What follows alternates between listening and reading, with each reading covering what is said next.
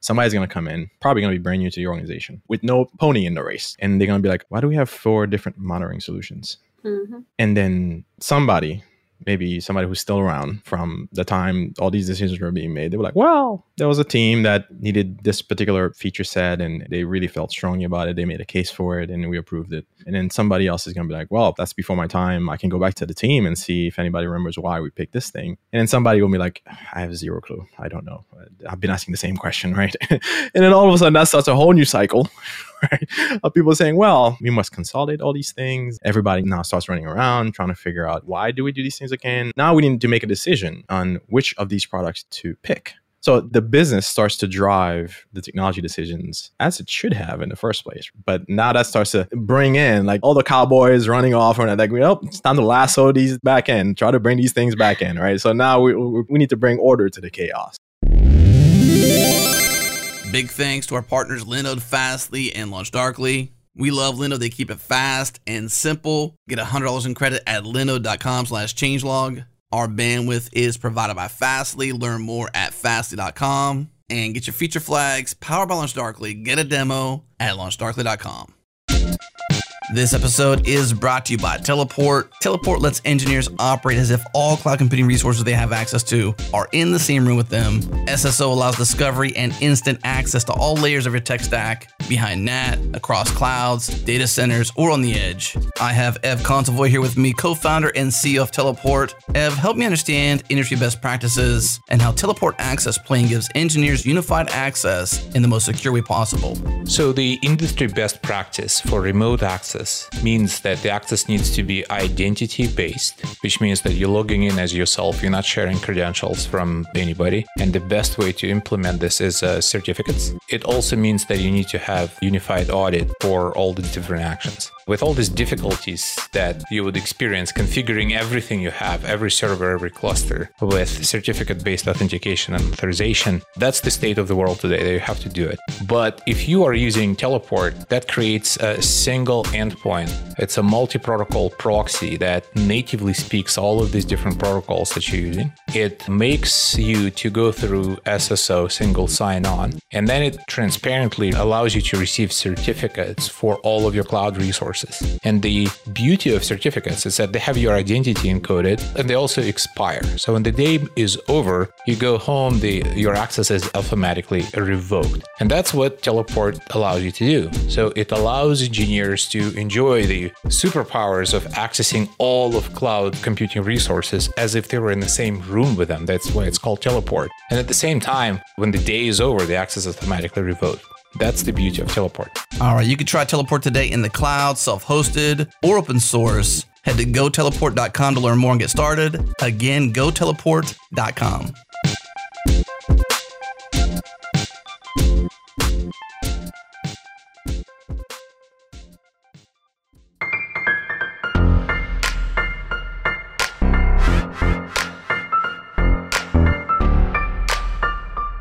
Let's do it.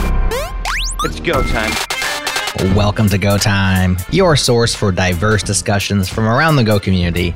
Join in on the conversation during our live recordings. On Tuesdays at 3 p.m. U.S. Eastern, we hang out in the Go Time FM channel of Go for Slack and listen along at youtube.com/changelog.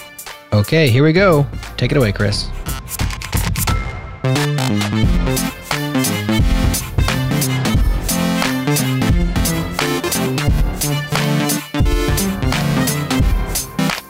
Welcome to Go Time. I'm your host, Chris Brando, and today we're going to be doing something a little bit different than what we usually do. This is the first episode in a mini-series that we're going to be doing on maintenance, and today's topic is build versus buy. And I'm joined today by Angelica Hill. Hello, Angelica. How are you? I'm very well. Amazing. And I'm also joined by Johnny Borsico. How are you doing today, Johnny? Hello, I am doing quite well, actually. Perfect. All right. So since no one here needs introductions, we're all hosts on this show. I think we can just jump right into it.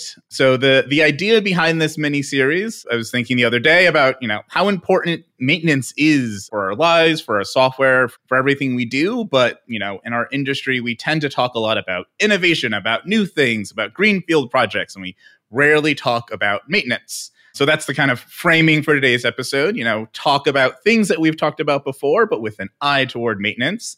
And then we're starting with, that classic build versus buy debate. So let's just, start with setting the scene. What does build versus buy mean to you? Johnny, how about you start? Build versus buy. Well, to me, that's a sort of a layered question, right? Because you're going to be asking yourself this question almost at every layer of whatever technology stack or software or product, whatever it is you're building. Are you going to be asking yourself that like all the way down the stack, right? So you can start with, well, we are a company that focuses on technology X, right? Should our focus be only on technology X? And whenever we need technology, A, B, and C, we go out and buy those as opposed to building those things because those are not the things that make us money. So that's sort of the question you're asking yourself right then and there. And then it can go as low as a developer making a decision on a dependency or a library they want to bring into their project, right? We don't often realize that, but when you bring in a dependency into your project, you are in effect buying that with your time. It might be free and open source and that's all good, but you are paying for that in some way, right? Because, it's going to be the maintenance of that thing. If for whatever reason it breaks, or maybe the maintainer decides they want to go do something else. And now you've inherited, right, the maintenance, the cost of actually having that dependency in your software. So it's a question you're going to be asking yourself, or you should be asking yourself really throughout the life cycle of whatever it is you're working on. Yeah, definitely agree with that. Angelica, what does build versus buy mean to you? I mean, I might be giving away my product mind here, but as soon as you say build versus buy, I just get dollar signs in my brain. But I think Johnny touched on something that is just kind of quintessential to the decision you make when you're thinking build versus buy, which is cost. Whether that be, as first came to my mind, your dollar signs, or cost in terms of your engineer's time, whether that be building that solution, whether it be maintaining it, whether it be going back and forth between a third-party vendor. I think one of the things that I spend a lot of time thinking about when we're making decisions on a build versus buy is, does this third-party solution, does this external dependency, this open source project, as Johnny chatted about, have maintainers, have people we can go to? Do they have an on-call engineer if something goes wrong? Are they going to be a partner that we want to be tied to in terms of having confidence in that solution, in the same way we would have confidence in a built solution, where we would, be putting our faith in our engineering team, in our colleagues, being able to help us out if things go wrong. Yeah, no, I like that perspective too. A little bit more on the side of the business, but equally important. We have to consider more than just the technical aspects of building software when we create something. We also have to think about the knock-on effects because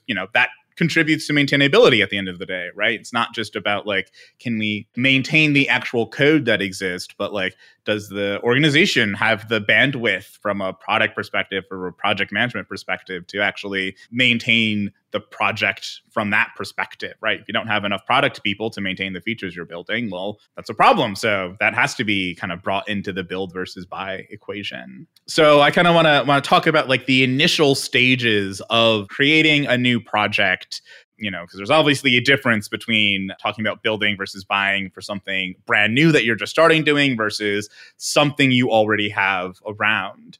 So I guess from that initial perspective, you have a new project. Where do you tend to fall on that line of build versus buying? And I guess what nuance would you also add to that perspective? I mean, for me personally, it all starts with the requirements, the technical requirements. What are we going to expect from this thing in the short term, in the immediate, but also thinking long term? Eventually, is this something that we want to be able to scale up? Is this something that we're going to expect to handle a large amount of load?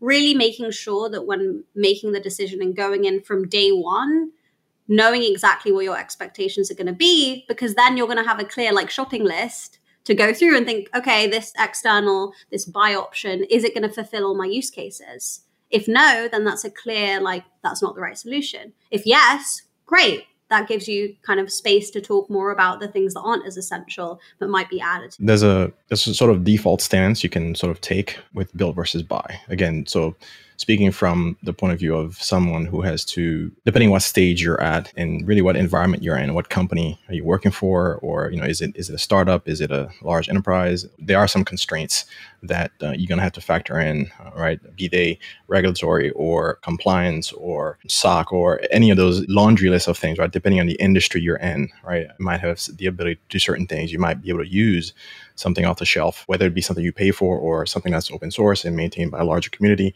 Default sense is to always buy, right? It's going to be contextual. But I think if you are building a product, you can sort of, depending on what your circumstances are, you can take a default sense and say, you know what, we are in the business of making web applications for, say, shoemakers, right?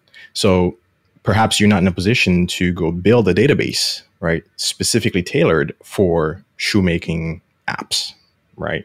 So trying to go build, right, custom tailored database to solve that particular problem, you're kind of shooting yourself in the foot because you're really wasting your engineering resources and talent and money. You're kind of wasting your effort and time, specifically for a startup. You know, time is against you, right? Maybe you're running out of money or whatever it is. You need to get, product market fit quickly and start to generate revenue, whatever the case may be. Then really you'll focus on, okay, what is the focus that we need to have? What is the discipline that we need to have, right, to get to profitability, right? If you're a larger organization, then it's not the money, right, that's sort of driving that decision. It's more of okay, all these other things I mentioned previously, right? What are the constraints? What are the requirements we have, right, on this organization that perhaps limit our choices of, on the build versus buy thing. You find that in a lot of large corporations, and if you've worked for one, you will know that a lot of times you end up having sort of this not invented here sort of syndrome. You might know what I'm talking about, right? Whereby, yes, we could go pick up this product from this startup, which is solely focused on delivering this particular kind of product. That's what we need, right, internally. But because of reason X, Y, and Z, be it architecture, be it compliance, be it whatever, we can't simply buy this and integrate it, right? We'd be better off sort of building something close to it, which is never really going to be as good as the off-the-shelf solution. But those constraints kind of force you into the sort of let's put some things together, let's glue some things together so we can arrive at a solution. So it's never cut and dry, but it's more of a contextual. Yeah, I definitely feel like big companies tend to fall on the extremes because I've worked at some big companies that also do the opposite, where it's like as soon as you need something, it's like, okay, let's go find a vendor to provide this for us. Let's go, find someone that has already built it. There's no way that someone hasn't built this thing, for which, I do think it's always a trade-off of like, is the thing that you're trying to acquire or the thing that you want to do you have the requirements set out for it? Going back to what Angelica said, because I think that's a crucial aspect of this conversation as well. Because I feel like whenever I've been in some of these conversations, especially when it's about commodity components, right? As you mentioned, like a database or something like that, either it jumps out as like, of course we can't build our own database, or we start talking about all of the options that are out there without really coming back to what is it that we're trying to do at the end of the day? What problem are we trying to solve? And I think, talking about commodity components as well is that the area where this conversation sits most of the time, because I think, there's obviously the core part of your business is something that you are going to build, at least in the software world, because that's why we're here. That's what we're doing. We are trying to build a product to sell to people. So we're not going to, in most cases, buy our main thing. But, when it comes to building something that is commodity, there has to be a line. There has to be a point at which it starts making sense, right? We talk about a 2-person startup. Doesn't really make sense to build your own database. But then you get to the size of a company like Google or Amazon, and then, they have lots of databases that are built internally and that people use. And no one kind of bats an eye at that sort of thing. In fact, sometimes we expect that sort of thing to happen. So I would kind of pose to each of you, where do you think that line is? Like, at what point should an organization start considering building something that is a commodity that is available out there, but that they could perhaps get more benefit from if they built it themselves versus just buying or acquiring it from somewhere else? My view is you should always be thinking about building and like the decision of build versus buy in anything you're building. To go to your point around kind of if you have something that is quote unquote like a commodity, it's essential, it's something that isn't anything specifically unique to your use case, your problem. I would also say, in my experience, there are instances your company will get to a certain size, and we've had this at the New York Times, where there is not a buy option for the scale and the load and the amount of data or users, for example, when it comes to breaking news that can support your needs. So you have to build, and you have to build something that is unique to you, although it is quote unquote a non-unique use case. So I think if you're clever, and you have the time to do that kind of research. Was a big point here is if you're on a deadline, if you're really pushed against the clock, you might not have the time to really go granular and do like a 2-week spike investigation on like this, what would happen if we build versus buy. But if you do, I would strongly encourage to always think through your options before making that decision. But I would say there are definitely forcing mechanisms. And I would say, to go to your point, Chris, I think you're right in that big companies often, especially when they're on time crunch, will push for buy, because they want their engineers working on like new stuff, unique stuff, things that aren't in their minds, not unique, if that makes sense. But Johnny, I'll pass over to you for your strong opinions. Well, I say strong because I think over the years, my stance on that has changed. I think in my earlier days as an engineer, I was basically always sort of gung-ho for building, because I always found the problem spaces that I happen to be in to be interesting, and I always wanted to sort of build stuff. And even if there was something out there, I'd look at it, I'm like, I can do better. All right. Like I kind of like letting myself get carried away, Twitter, that's just nothing but a, ever scrolling, feed. You can refresh things in the background. That's fine. You can build it in a weekend, right? Like obviously as time goes on and you grow as an engineer, you realize, okay, there's more to a product than just the engineering of it. There's always more, a lot of things you don't know. So as you mature as an engineer, you sort of realize, okay, there are always constraints. There are always trade-offs, right? What am I trading off? So to your question, like when is that threshold? Well, for me, I'm going to borrow a term from sort of the cloud industry and basically says, as long as you have things that are considered undifferentiated, like commodity, right? Like I'm not going to build a data center or invest in a data center to host my SaaS web app, whatever, right? It just doesn't make sense to do that, right? But if I'm in the business of actually building highly customized servers and hardware for cloud hosting businesses, then yes, maybe I do need my own data center to do these things, right? So because that is in the line of business, that is the business you're in, right? As long as whatever it is you're evaluating does not lead directly to revenue generation, right? Or in some cases, cost reduction, right? For the service that you're providing, right? Then for me, it's a no-brainer. It's not even worth considering, because I can go find something out there that's going to do perhaps not 100% everything I need, but again, I'm using the 80-20 rule when I'm talking about this here. What is the thing that gets me like close enough, right? And if I need to, stitch together some extra things and whatever, maybe there's some things it doesn't do quite well, and maybe I want to dedicate that basically an extra 10% of engineering time and effort to sort of get there, right? No solution is going to be just right. And even when we build our own, we find out later on that, the requirements changed, as they often do. The criteria that we were using, that we decided to go build this thing on, they've changed a little bit, or the business doesn't care about this as much, or, we don't need, all these 9s for reliability. Maybe we can get away with, 4 9s for this thing because, our customers are business hours only, and there's a lot of things you're going to factor in to that decision.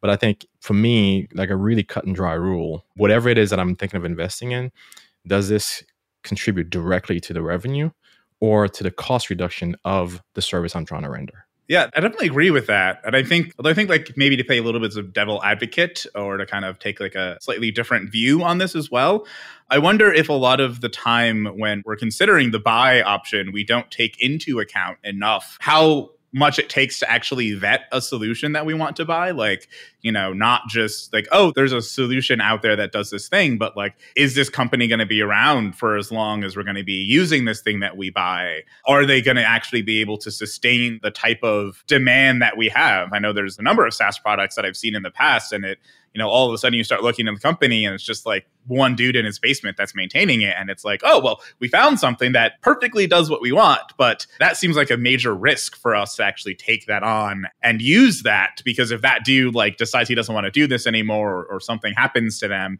now we have to figure out either another solution that we want to buy or figure out something that we're going to build. And it might happen in a very inopportune time. So I wonder, is that something that like you think a lot of companies are already accounting for, or is this kind of like a little bit of a blind space when it, comes to like the maintenance of the things that we wind up buying?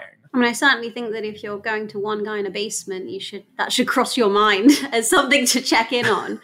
I think that's a great question. I would like to say everyone thinks that through, but I don't think they always do.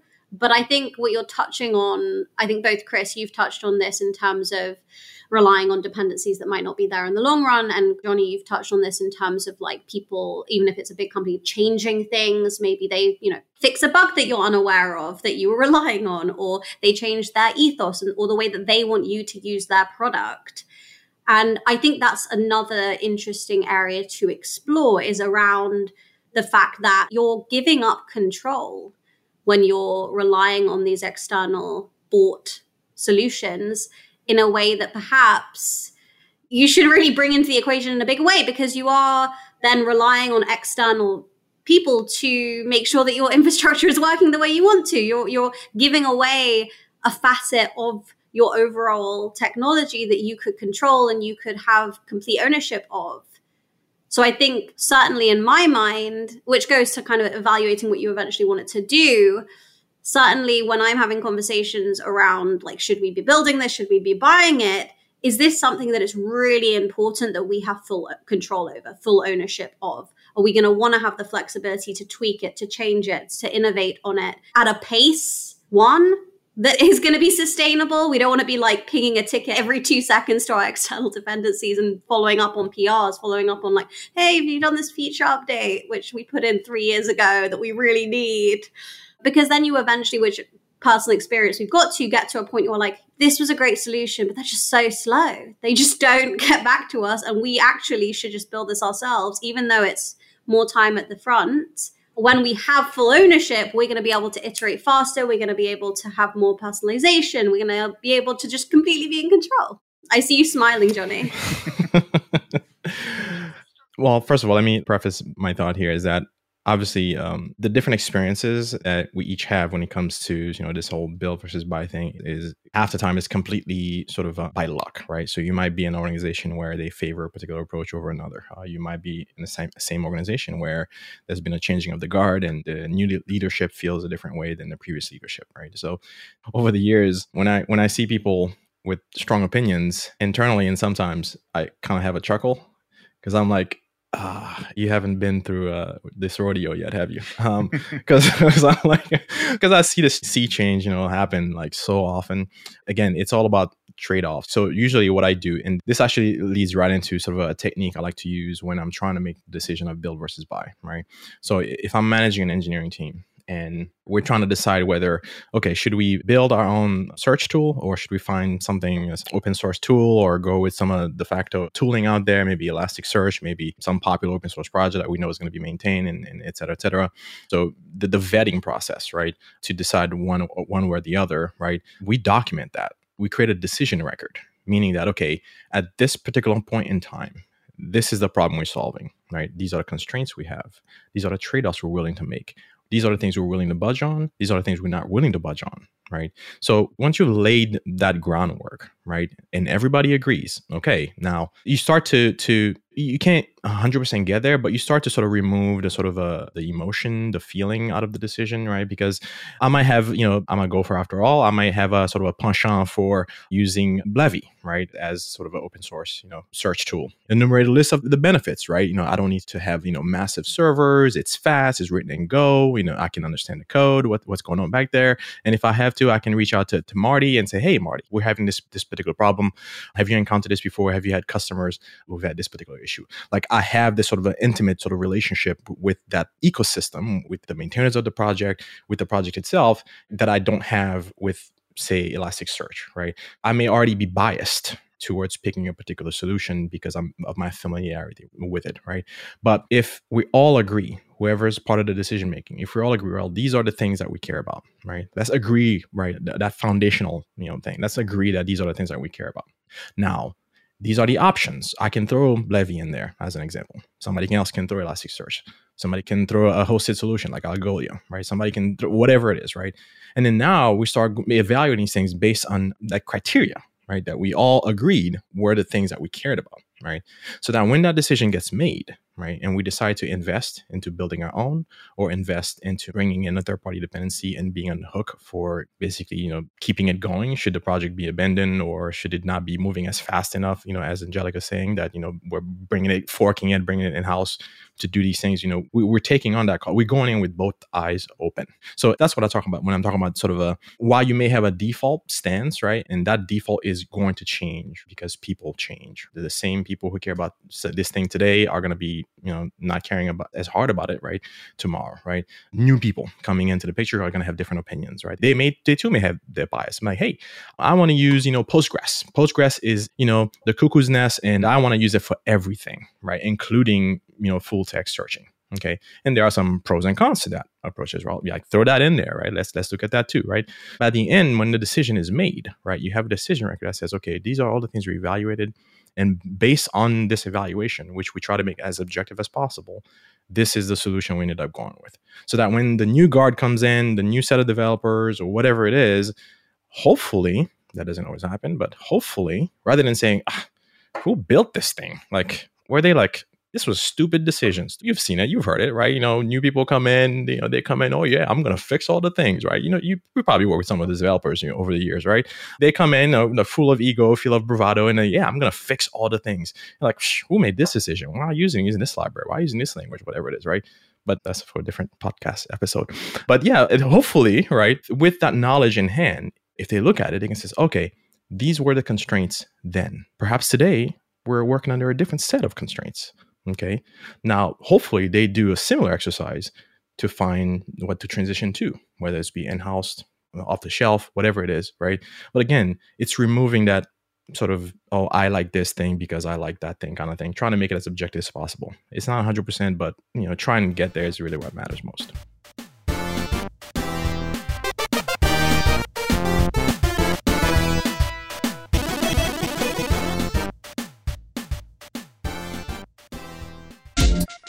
This episode is brought to you by our friends at LaunchDarkly. Feature management for the modern enterprise. Power testing in production at any scale. Here's how it works. LaunchDarkly enables development teams and operation teams to deploy code at any time, even if a feature isn't ready to release to users. Wrapping code with feature flags gives you the safety to test new features and infrastructure in your production environments without impacting the wrong end users. When you're ready to release more widely, update the flag status, and the changes are made instantaneously by the real-time streaming architecture. Eliminate risk, deliver value, get started for free today at launchdarkly.com. Again, launchdarkly.com.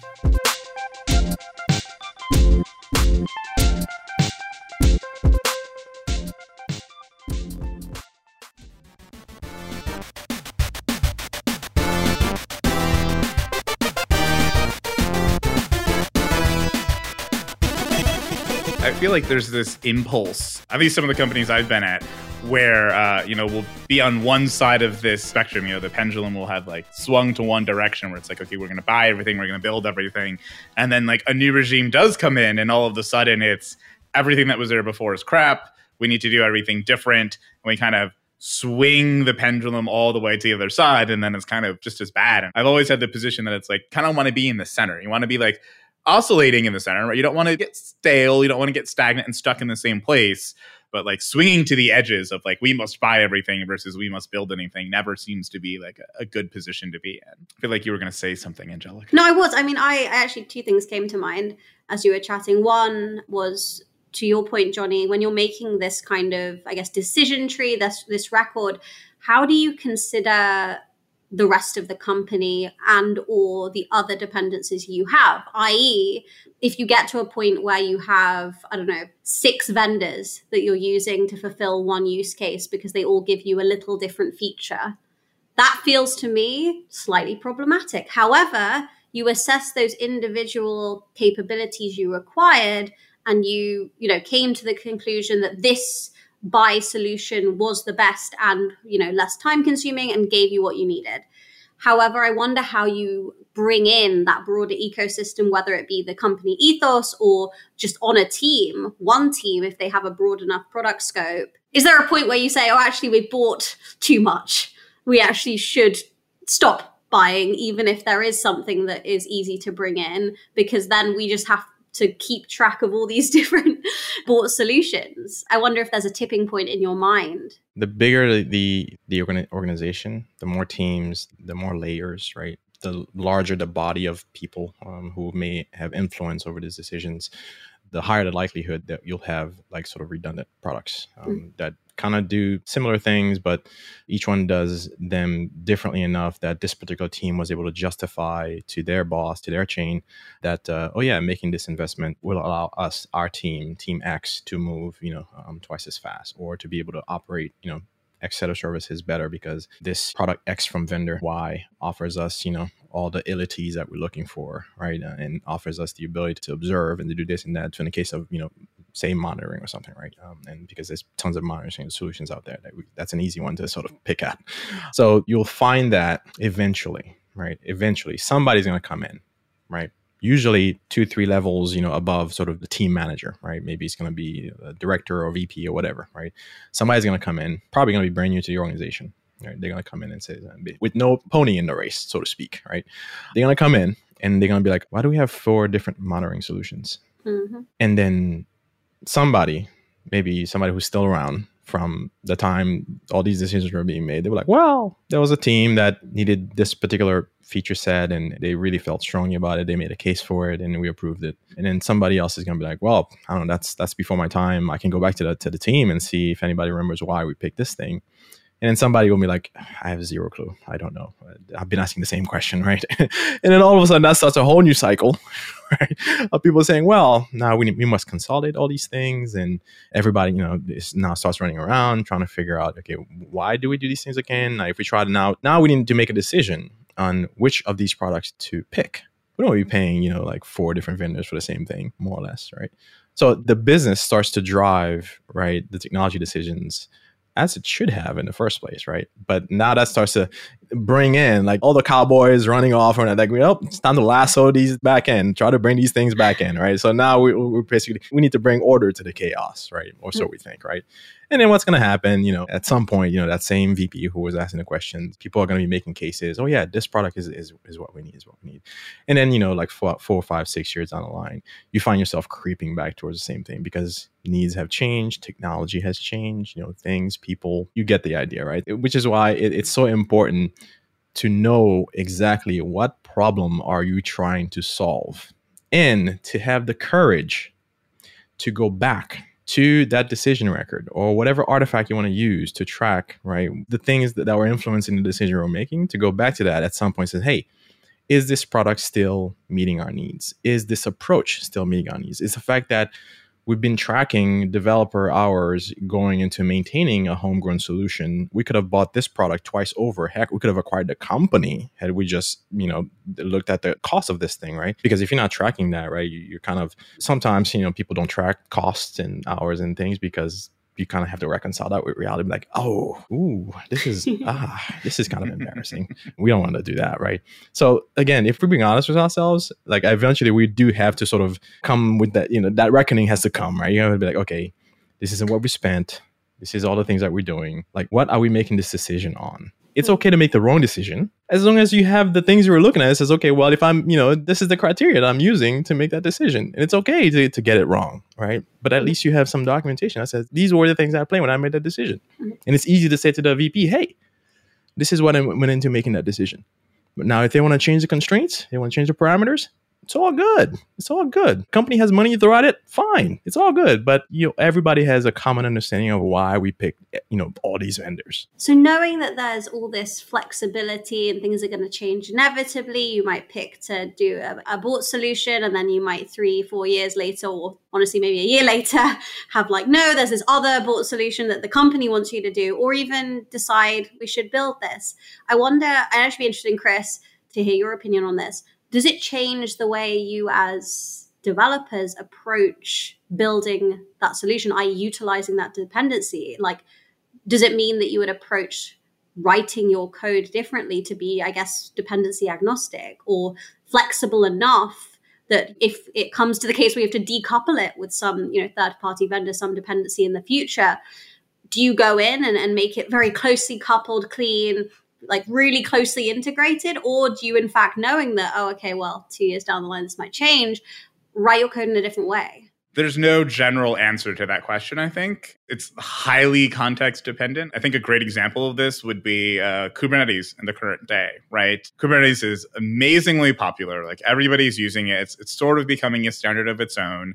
And you kind of have a choice when you start using it. You can either just kind of like keep your applications as they were before, running it whenever they were before, and just like make them run on Kubernetes, or you can like start leaning into Kubernetes, build operators, like tap into the API, get all this information, but then you're tying yourself directly to Kubernetes.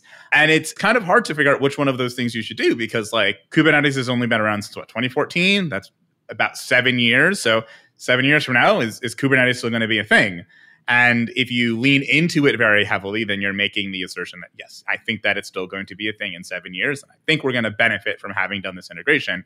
If you don't, maybe, you're saying, well, maybe there's a possibility that we could hook into something else.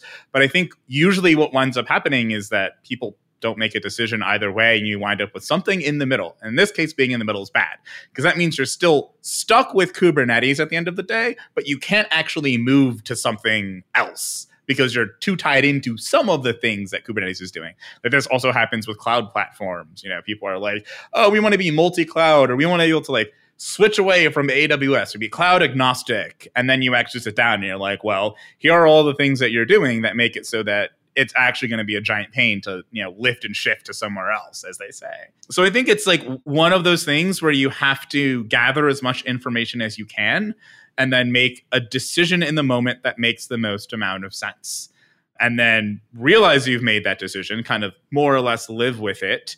And then realize that at some point in the future, when you have more information, that you should come back and potentially revisit that situation. So if you're building something today, I would say, if you're already using Kubernetes, like lean all the way in, like use operators, use all these great features, because that will make your life a bit easier. It'll make your current way of operating a bit easier.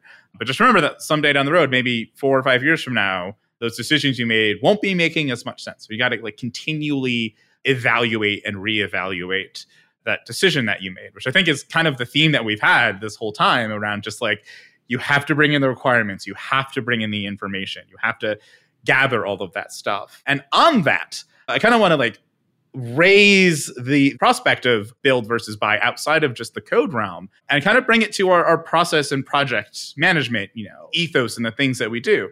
Because, as we have been saying, we have to gather all of this information. We have to evaluate. We have to track time. We have to do all of this. In my experience, have very rarely seen people make an explicit build versus buy decision around this. It usually starts out as a buy. Someone's like, okay, we're going to do Agile, or we're going to do Scrum, or we're going to do X, Y, or Z, and we're going to use these methodologies.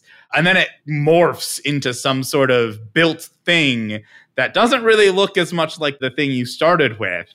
And new people come in and they're like, well, this isn't how I did, X, Y, Z, Agile, whatever at my last place. So it seems like quite a mess. So I'd like to hear your opinions on, do you perceive this as a problem as well? And where do you fall maybe on like how we can start resolving this, or at least making it easier for people to, make an explicit build versus buy decision around this stuff? I'll defer to Angelica on that one, because she's master product manager and all that stuff. Oh gosh, that's a title that I would love to one day be worthy of.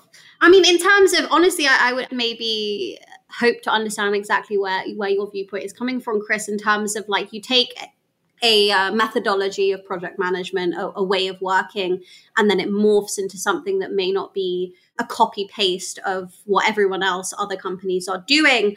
I mean, I personally see that less of a mess, but more of a molding it to a shape that fits your team. I will say, like my team, yes, we will, practice agile practices. We do, 2-week sprints. On the surface, yes, we follow that kind of boilerplate. This is how agile teams work. But within that, we have nuances. We have different ways of doing things, different ways of structuring our meetings. We allow flexibility to mold that kind of template and make it into something that works better for us. Yes, I would say I have seen and heard of places where by kind of throwing out the rule book and kind of adding too much flexibility around the process has turned into a bit of a mess. But I feel like when it comes to how you project manage and how you run a team, I feel strongly that you should have the flexibility to break the rules sometimes, as long as it's discussed with the team and it's not like one person has a different understanding than another. Management And management tooling is one of those things where it's so soft and nebulous. It's not like a engineering discipline where you measure and you cut and you come out with a precise thing. It's way too malleable for that, right? So that goes for practices such as agile, capital A agile. I kind of find that to be a joke these days. That's just, that lost its way in my opinion. But to have an agile team, lowercase a, or to have an agile team, right, to be able to sort of react to change, because in a business, change happens all the time, right? So you want your engineering team to be able to react to certain things. So that's what you want. And that agility must come with flexibility. It's kind of prerequisite that you have to have enough flexibility in how you do things, be it in tooling and process. And sort of if you want to have, stand-ups or not, whatever, everybody's doing these days. If you want to have it remotely, people just write in on Slack, check in on Slack. If you want to do that, that's fine too.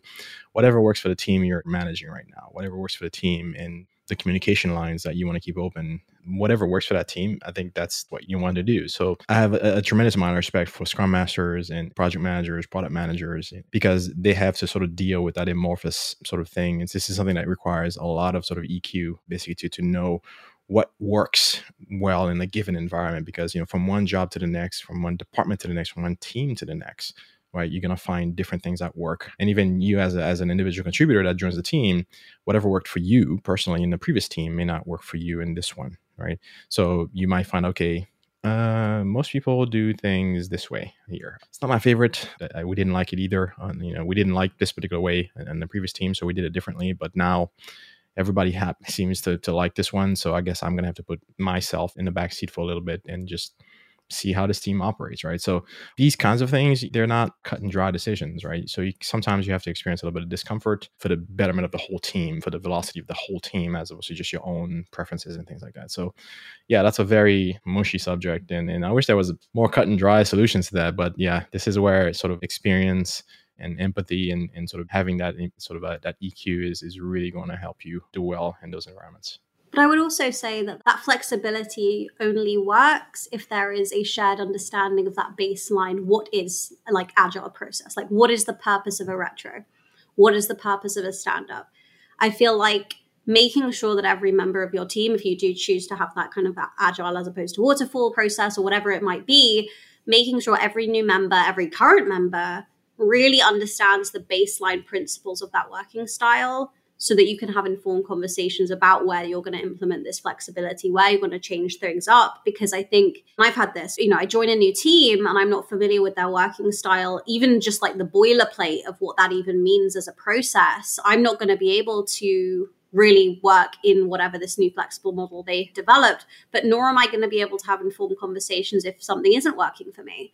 Because if I don't really understand the purpose of, X, Y, Z part of the process, then I'm not going to be able to speak to how do we change that? How do we improve this? So I think that in these scenarios, I think there is a need for that boilerplate. I'm just trying to think through if there was no working style, no methodology to follow at all, and you're kind of just going in, let's just make up a way of working as a team. I don't know, it just fills me with anxiety. I'm like, I like that there's a structure that I can then play with. I guess in a way, I don't think we would ever just not have anything, but I wonder if it's sort of like the requirements of like sitting down and figuring out, instead of just saying, okay, we're going to do agile, like starting from that perspective, how do we want to work? What do we want to do? Like that seems like the thing that perhaps we should be buying instead of the like more prescriptive capital A agile methodology and all of the things, the sprints, the retros, all of these other words about moving very fast that we tend to bucket together. It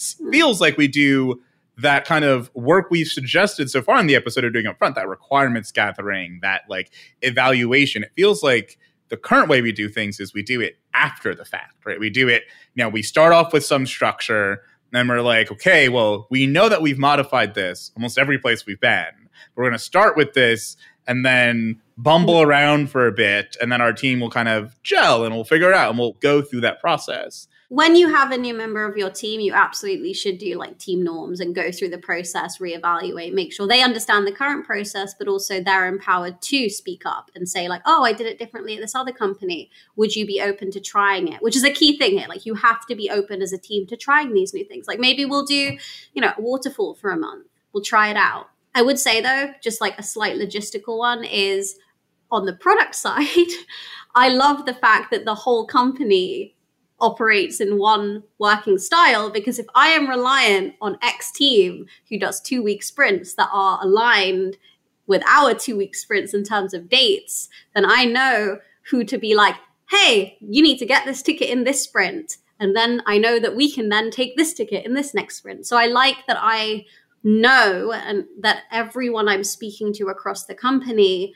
will understand that baseline structure and bluntly like deliverable at end of each sprint structure, so that I can track through and follow up with people and make sure that when you're doing cross team work, which most of the time you are, you don't have to faff about as much with like, oh, well, we're doing a waterfall for the next 12 weeks. And it focuses the project planning more in my brain.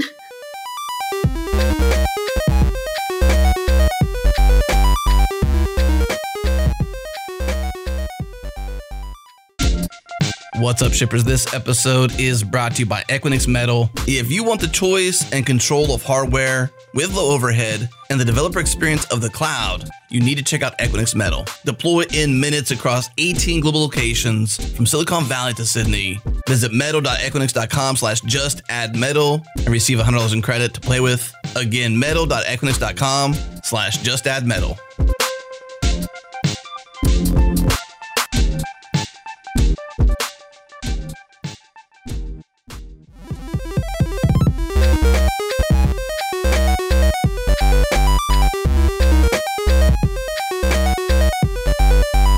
So this kind of guides us in a really nice direction that I want to go as well, around, I guess, in between. So not just like a code, but not just a, more soft/social skills thing, but like, are we buying at the right level? And I have the example of something like, we have these standards. We have TCP, HTTP, these very old things that have lasted, 30, 50 plus years with relatively small amounts of change when you consider. Like HTTP, we're just getting to HTTP 3 and it's compatible with all the other versions of HTTP. And it's ubiquitous. It's used everywhere. And there's, implementations of it that you can buy. But if you decide to swap out that implementation with something else, then there's not a problem. And I think that would also kind of map onto what you were just talking about, Angelica, where it's like, well, does it really matter how the team's operating, or does it matter, hey, I can say that this ticket's going to get done by this point in time, and I can just come plug that in. So I guess my question around this is, should we be looking a little bit more at standards as a way of buying things instead of just looking at the code or looking at a particular, esoteric implementation of something? You have to give us both some time to think that through. That's really interesting. What do you think, Chris? I think from a maintenance perspective, a maintenance side of things, this is an area where it absolutely makes sense to really lean heavily into this idea of standardization and, importantly, open standards. I think that there is a rather large amount of upfront cost, though, because, standards, you take a lot of time to develop. You have to be very careful. You have to be able to think and project into the future in a way that people just really aren't used to. Like, I think gRPC is a good example of this, right? Like, gRPC is real nice. Write a protobuf file, you write some APIs, real easy to get started. But almost every place I've been, gRPC becomes this kind of mess where, like, every time you want to do something, every time you want to change something, you're adding just more new methods, and there's not a lot of good documentation infrastructure around it. So you got to build that up on your own, or, you just have this, human documentation system where you just go ask people. And when I look at HTTP, I see a system that's, you don't care about the version of Facebook or the version of Google that you land on when you navigate to that website. You don't care about any of those things that, we have to care about when it comes to APIs. And the whole system just works. And there's a beauty to that, because you can kind of swap things in where you'd like, right? You don't have to use a particular thing. You can experiment, you can try new things, you can develop new things. And that is, in my experience, extremely difficult to do with bought solutions, especially when it comes to SaaS solutions. I think a lot of SaaS products have this incentive to make it hard for you to move away from them and make it hard to interoperate with other solutions. And we do have some standards around things that people offer as SaaS products, but those never feel as robust as something like HTTP or something as robust as TCP. And I feel like there's another side to this as well. gRPC is built on top of HTTP 2. A lot of these GraphQL is also built on top of HTTP. But it's always struck me that there's these things that we build on top of them that are this buy model, right? The thing you get with gRPC is a bunch of code. You don't have to go implement something yourself, but it kind of breaks the model as well. gRPC is not just HTTP. You can't do a lot of the things you can do in just regular HTTP with gRPC. It's not the same amount of flexibility. So I kind of think from that perspective, it's like, I would like us to be able to buy more standards. I would like us to be able to just use HTTP by default and then layer on the stuff that we want after the fact, knowing that we'll be able to change and modify it over time. I'll give an example from a very real and relevant lived experience for me right now on some stuff I'm working on. Open telemetry, right? This is sort of the big standard that sort of brings together open census, open tracing. If you looked at anything monitoring, tracing, observability over the last couple of years, you probably no doubt have run into open telemetry. And even if you haven't, you probably heard somebody who's talking about open telemetry or something, right? So you have the open census crowd who are trying to set up a standard, right? And you have the open tracing crowd who also had similar ideas. And thankfully, we've sort of netted on, open telemetry being sort of the standard that we all want to embrace. And that's sort of the glorious future that we're building right now. But that project is still sort of really in its infancy. But a lot of companies are making big bets. The big giants like, AWS and big vendors in the monitoring space, the New Relics of the world. If you just search observability and open telemetry, you'll see things from Datadog, from New Relic, from all these other players. Everybody sees sort of that writing on the wall, so to speak, right? It says, okay, up to this point, we've always had our own formats for transmitting data to our systems, for encoding and packing, whatever it is. Like, everybody's got their own thing, right? Which is efficient for their environment and whatever it is. They provide their own SDKs, their own tooling, everything else.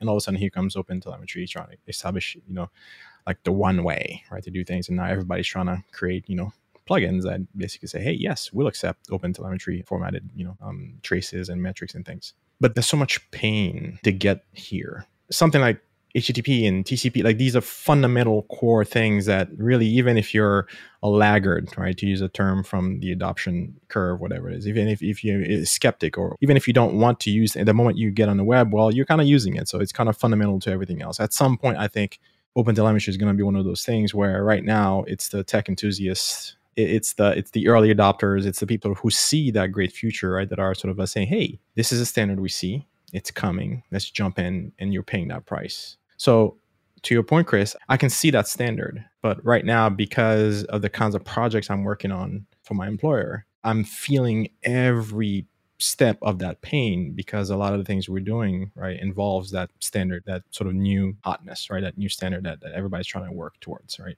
And we're an innovative company, we're ahead of the curve in that way, so we're making that investment. I'm feeling that pain, right? The changes to the SDK, to the APIs, and changes to the concept, the constructs. I work extensively with the OpenTelemetry Go SDK and library, so whenever there's a change there, like, I'm feeling that pain, and I have to go to all the projects that are already using our stuff internally and having to update those things, right? Because we want to help those teams embrace, right, that standard, for the future of our platform, of the company, and things like that.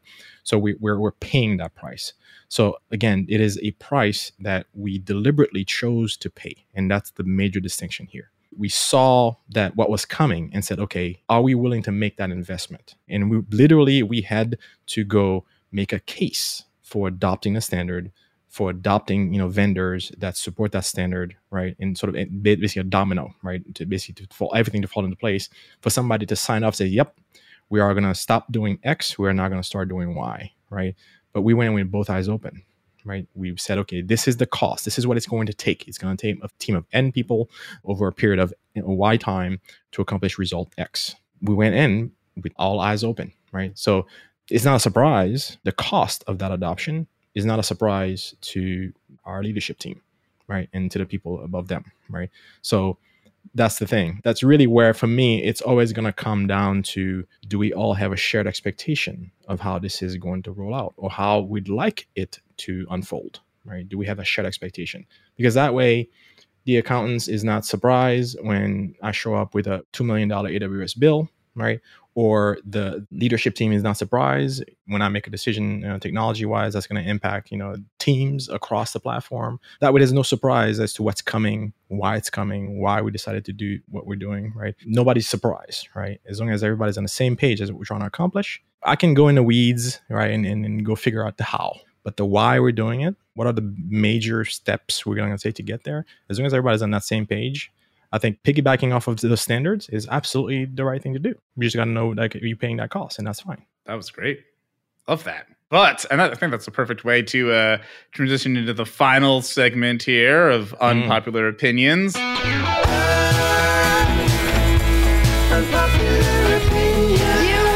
actually think you should probably leave.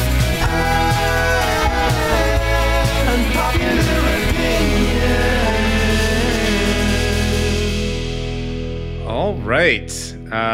Angelica, do you have an unpopular opinion? I have many. Oh, she came prepared. No, I don't. I will only share one. No, I think my unpopular opinion may well just not be that unpopular. But given that recently, shameless plug, I listened to the opinion box being opened and the list of the most unpopular, and one of the most was around chocolate. I'm going to make mine also food themed. My unpopular opinion is that we should switch the foods that we eat for meals and have dinner food for breakfast and have breakfast food for dinner. Like, I want to wake up and have a lovely bowl of pasta, and I want to go to sleep having eaten a lovely bowl of granola. Okay. I mean, dinner for breakfast or breakfast for dinner is a thing. I don't know if dinner for breakfast is a thing, but I always wake up absolutely ravenous. And I'm just like, I want a big meal. Whereas at night, I'm like, why am I eating lots of food at dinner, like, to get to sleep? I don't need energy to sleep. I need energy for my day. So just in general, it's completely made up biologically, which is what is made up, because it's not probably scientifically accurate. I need more energy for the whole day. So why don't I eat, like, my big meal in the morning? Yeah, you're not wrong. I mean, there's even a saying, right? Breakfast like a king, lunch like a prince, dinner like a pauper, right? That's yes. Whoever came up with that, that's a thing, right? Although I'm having a hard time thinking about, I wake up in the morning and I go have a ribeye with potatoes and mashed potatoes and gravy. I feel like that's the food that's going to put you back to sleep. Like, start your day with a nice glass of wine with your steak. Now we're getting into problematic territory. Steak and eggs is a thing, though. Like, it is. I'll meet you halfway. How about brunch? I can do brunch. I could have dinner-like things at brunch. If I could just snack all day on, like, nuts and just have, like, the biggest brunch ever every day, that would be ideal. The thing is, though, brunch is like an event. Like, I want to, like, get dolled up. I want to go out and have brunch. I want it to be a whole occasion. Yeah. Or you can just do, like, a continual meal. Just always have food available and just snack continually. Brunch is also that, like, excuse to, like, drink in the morning but not feel bad about it. So have a mimosa. Yeah. Next go time, we'll do go time brunch at 3 p.m. EST. Angelica's like, yeah, I want to eat throughout the day. Like, yeah, your metabolism hasn't gone away yet, has it? I don't know about you, but I'm struggling to keep mine under control. Oh my goodness. All right, Johnny, do you have an unpopular opinion? I think control is overrated. What we've been discussing, right, around sort of a build versus buy. And I think Angelica mentioned something about, basically the control that you might want to have because perhaps a vendor's not speedy enough with updates or whatever, or responsive enough, or perhaps, you have a cloud hosting provider that you don't want to be locked into and things like that, right? So you exercise your control by basically building abstractions on top of things and creating a separation of concern, or rather a separation between you and really any third-party dependency. That way, if you want to move it, you can just have one surface area to re-engineer and not your whole product, right? And I think that's fine. Those are luxuries that you have as a profitable company with lots of engineering resources and talent and cash, right? You want to throw that. You don't want to do multi-cloud. If you're a startup starting out, unless your business is in multi-cloud, that you're offering something that is supposed to be multi-cloud, you have no business trying to do multi-cloud as a startup company. You should pick something. I'm biased. I'll say start with Heroku. But, we'll abstract a lot of things away from you. If the abstraction is what you're looking for, you can pick Heroku. That's fine. If you want to go pick a cloud vendor, GCP, Azure, AWS, whatever, pick one and focus on making money. It's kind of give yourself a break, right? People talking about control and you don't want to be locked in, all that stuff. That's fine. Personally, I think that's a luxury, something that you get to sort of experience eventually at some point. Yes, there are software and packages and open source tooling and things that are these days, right, that make it easier to start out that way. But man, if startup life is not sexy as people make it out to be, it is a grind. You are struggling to make the next dollar. If you have VC money, they want their money in multiples, in a certain amount of time. I mean, that sexiness we attribute to startup life and all the things and the technologies, selections as a result of it. And, talking about multi-cloud this and that's all industry buzz, focus on making money. And I think personally, one of the ways you narrow that focus is to pick a cloud vendor, build on that vendor, right? Integrate tightly if you must, right? Get to profitability, right? And then if you want to create abstractions after you have money in the bank, go crazy, right? But I think control is overrated in that sense. I don't disagree with you there. I think people want the sense of control. They want this sense of freedom, this ability to jump to a new cloud, even though it's like practically they're probably never going to do that. They want to know that they could if they wanted to, even though they very much know that they are never going to want to. Right, exactly. So it's that like sense of control in a way. I think that point you had about startups is very accurate as well. I think people, they go into a startup and they're like, this is going to be fun. And it's like, you're taking out like this nice like 0% interest loan and you're like buying a giant house or something. But it's like, no, those payments are going to come due each month. And if you get behind on those interest payments, it's going to take you a long time. And I feel like that's what happens. Eventually a company, gets acquired or there's some exit that happens. And then you look around and you're like, wow, there's a lot of stuff that like we thought we were doing this in such a great way. But like all we were doing was just like paying off our old loans with new loans. And it's like all of this is now caught up to us. And we have to actually sit down and figure out how to like retool this so that we can actually move forward. And I just think like the hours people work at startups is a lot more than what people think. And it's a fun experience. I think for people that are young and really into what they do, but I think it has a number of downsides as well. And it's usually fun for the people who are sort of along for the ride. And to some degree, it can be fun for the founders too, like in retrospect, like big picture kind of thing. But man, I've had to go without pay in order to pay my people. Think about that for a second. Yeah. I've had to not pay, delay my rent, not pay for certain things, not be able to afford certain things, right? In order to pay the people that work for me, right? So you kind of have to sort of like that whole, sexiness we attribute to startup life and, showing up in Inc. magazine and all that stuff. Yeah, we ought to have another episode on that because I'm feeling a soapbox. I do feel like that could fit really nicely in with this maintenance series of just like maintaining our lives, maintaining ourselves, maintaining our industry. It's like one of the things that we'll hopefully be able to put an episode together is even just like the way we speak about things. I kind of brought it up a little bit earlier, but the sprints, the velocity, the hackathons, it's like our whole I started saying to some of my friends, it's like, we develop software as a series of 3-day hackathons packaged into 2-week sprints. Like everything is always like, we got to solve this right now. We got to build this thing right now. We got to have this real quick. And part of the reason I want to do this series is because it's like, but there's a long cost to a lot of this. Like how many times have we come into a company and it's like, oh man, we got to scrap this entire code base. And it's like, how many human years have been put into building this thing? And now you're just like, no, we're just going to toss it out. We're going to try again. And then 3 years later, 4 or 5, 6 years later, it's like, got to do the whole thing again. And it's like, we continually do that. But then there are these other projects. Like I bring up HTTP and TCP for a reason. It's like, these are things where it's like, we managed to get it right? It's like, it's not perfect. HTTP, by no means, not perfect. Neither is HTML, nor is CSS, nor is TCP. Right. They all have their warts. They all have their problematic areas. But they have remained largely unchanged. And it's like this phenomena. If you look at everything else and it's like 10 years ago, we certainly weren't using Kubernetes because it didn't exist.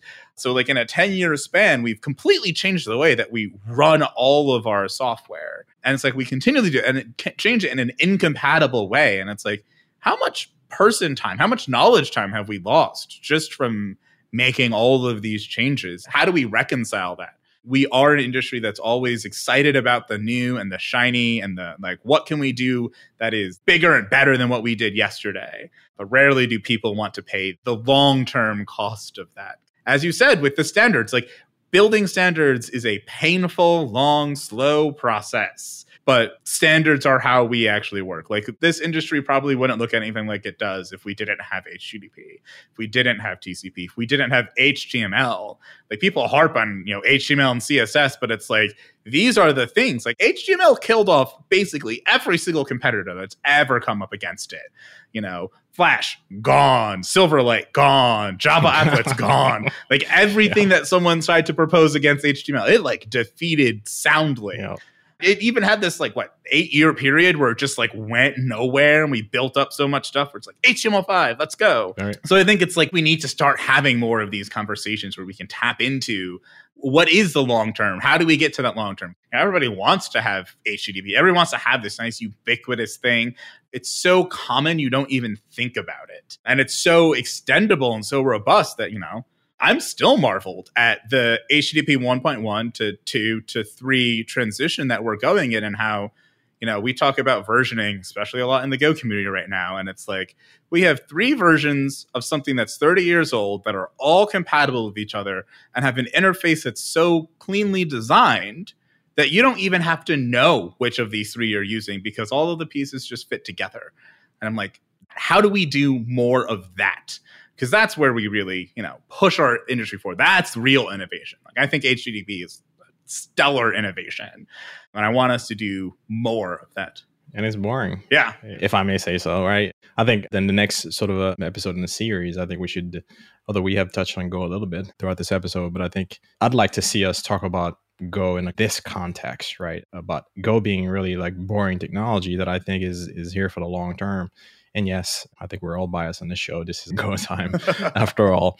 But I think there's merits, right, to Go's no flash, no non-exciting features, I guess, and how that plays into really the decisions you make as a startup founder or as a big company technology executive, to pick the technology.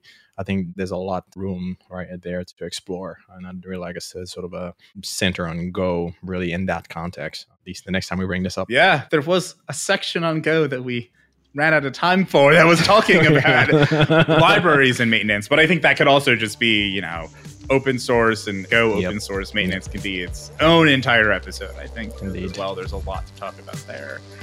So yeah, this is why I'm we need a series on this, because it's I think it's a really important topic.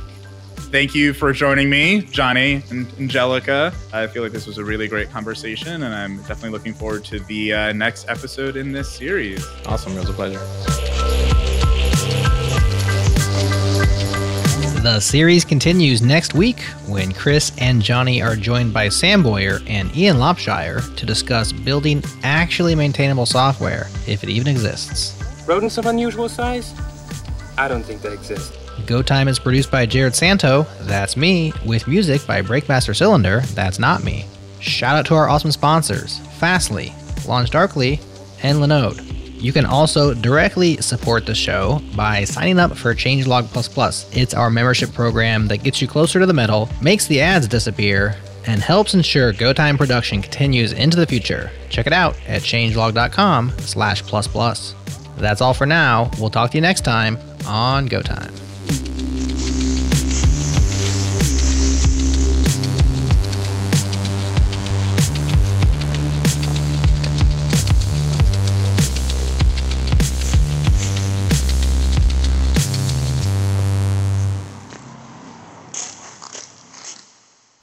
And now a moment from Ship It episode 13. It's Gerhard Lazou talking YAML.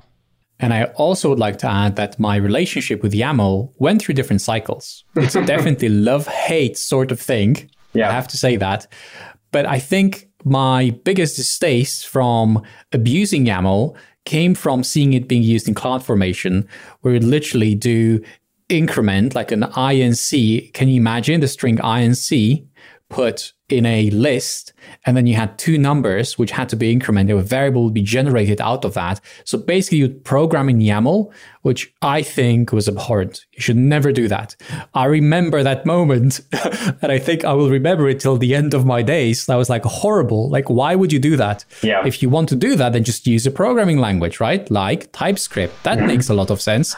I remember that moment. So I'm really glad that you went down this path, because if you do have to do that, do any sort of templating, any sort of like, smart logic, don't do it in YAML, please. It's just horrible.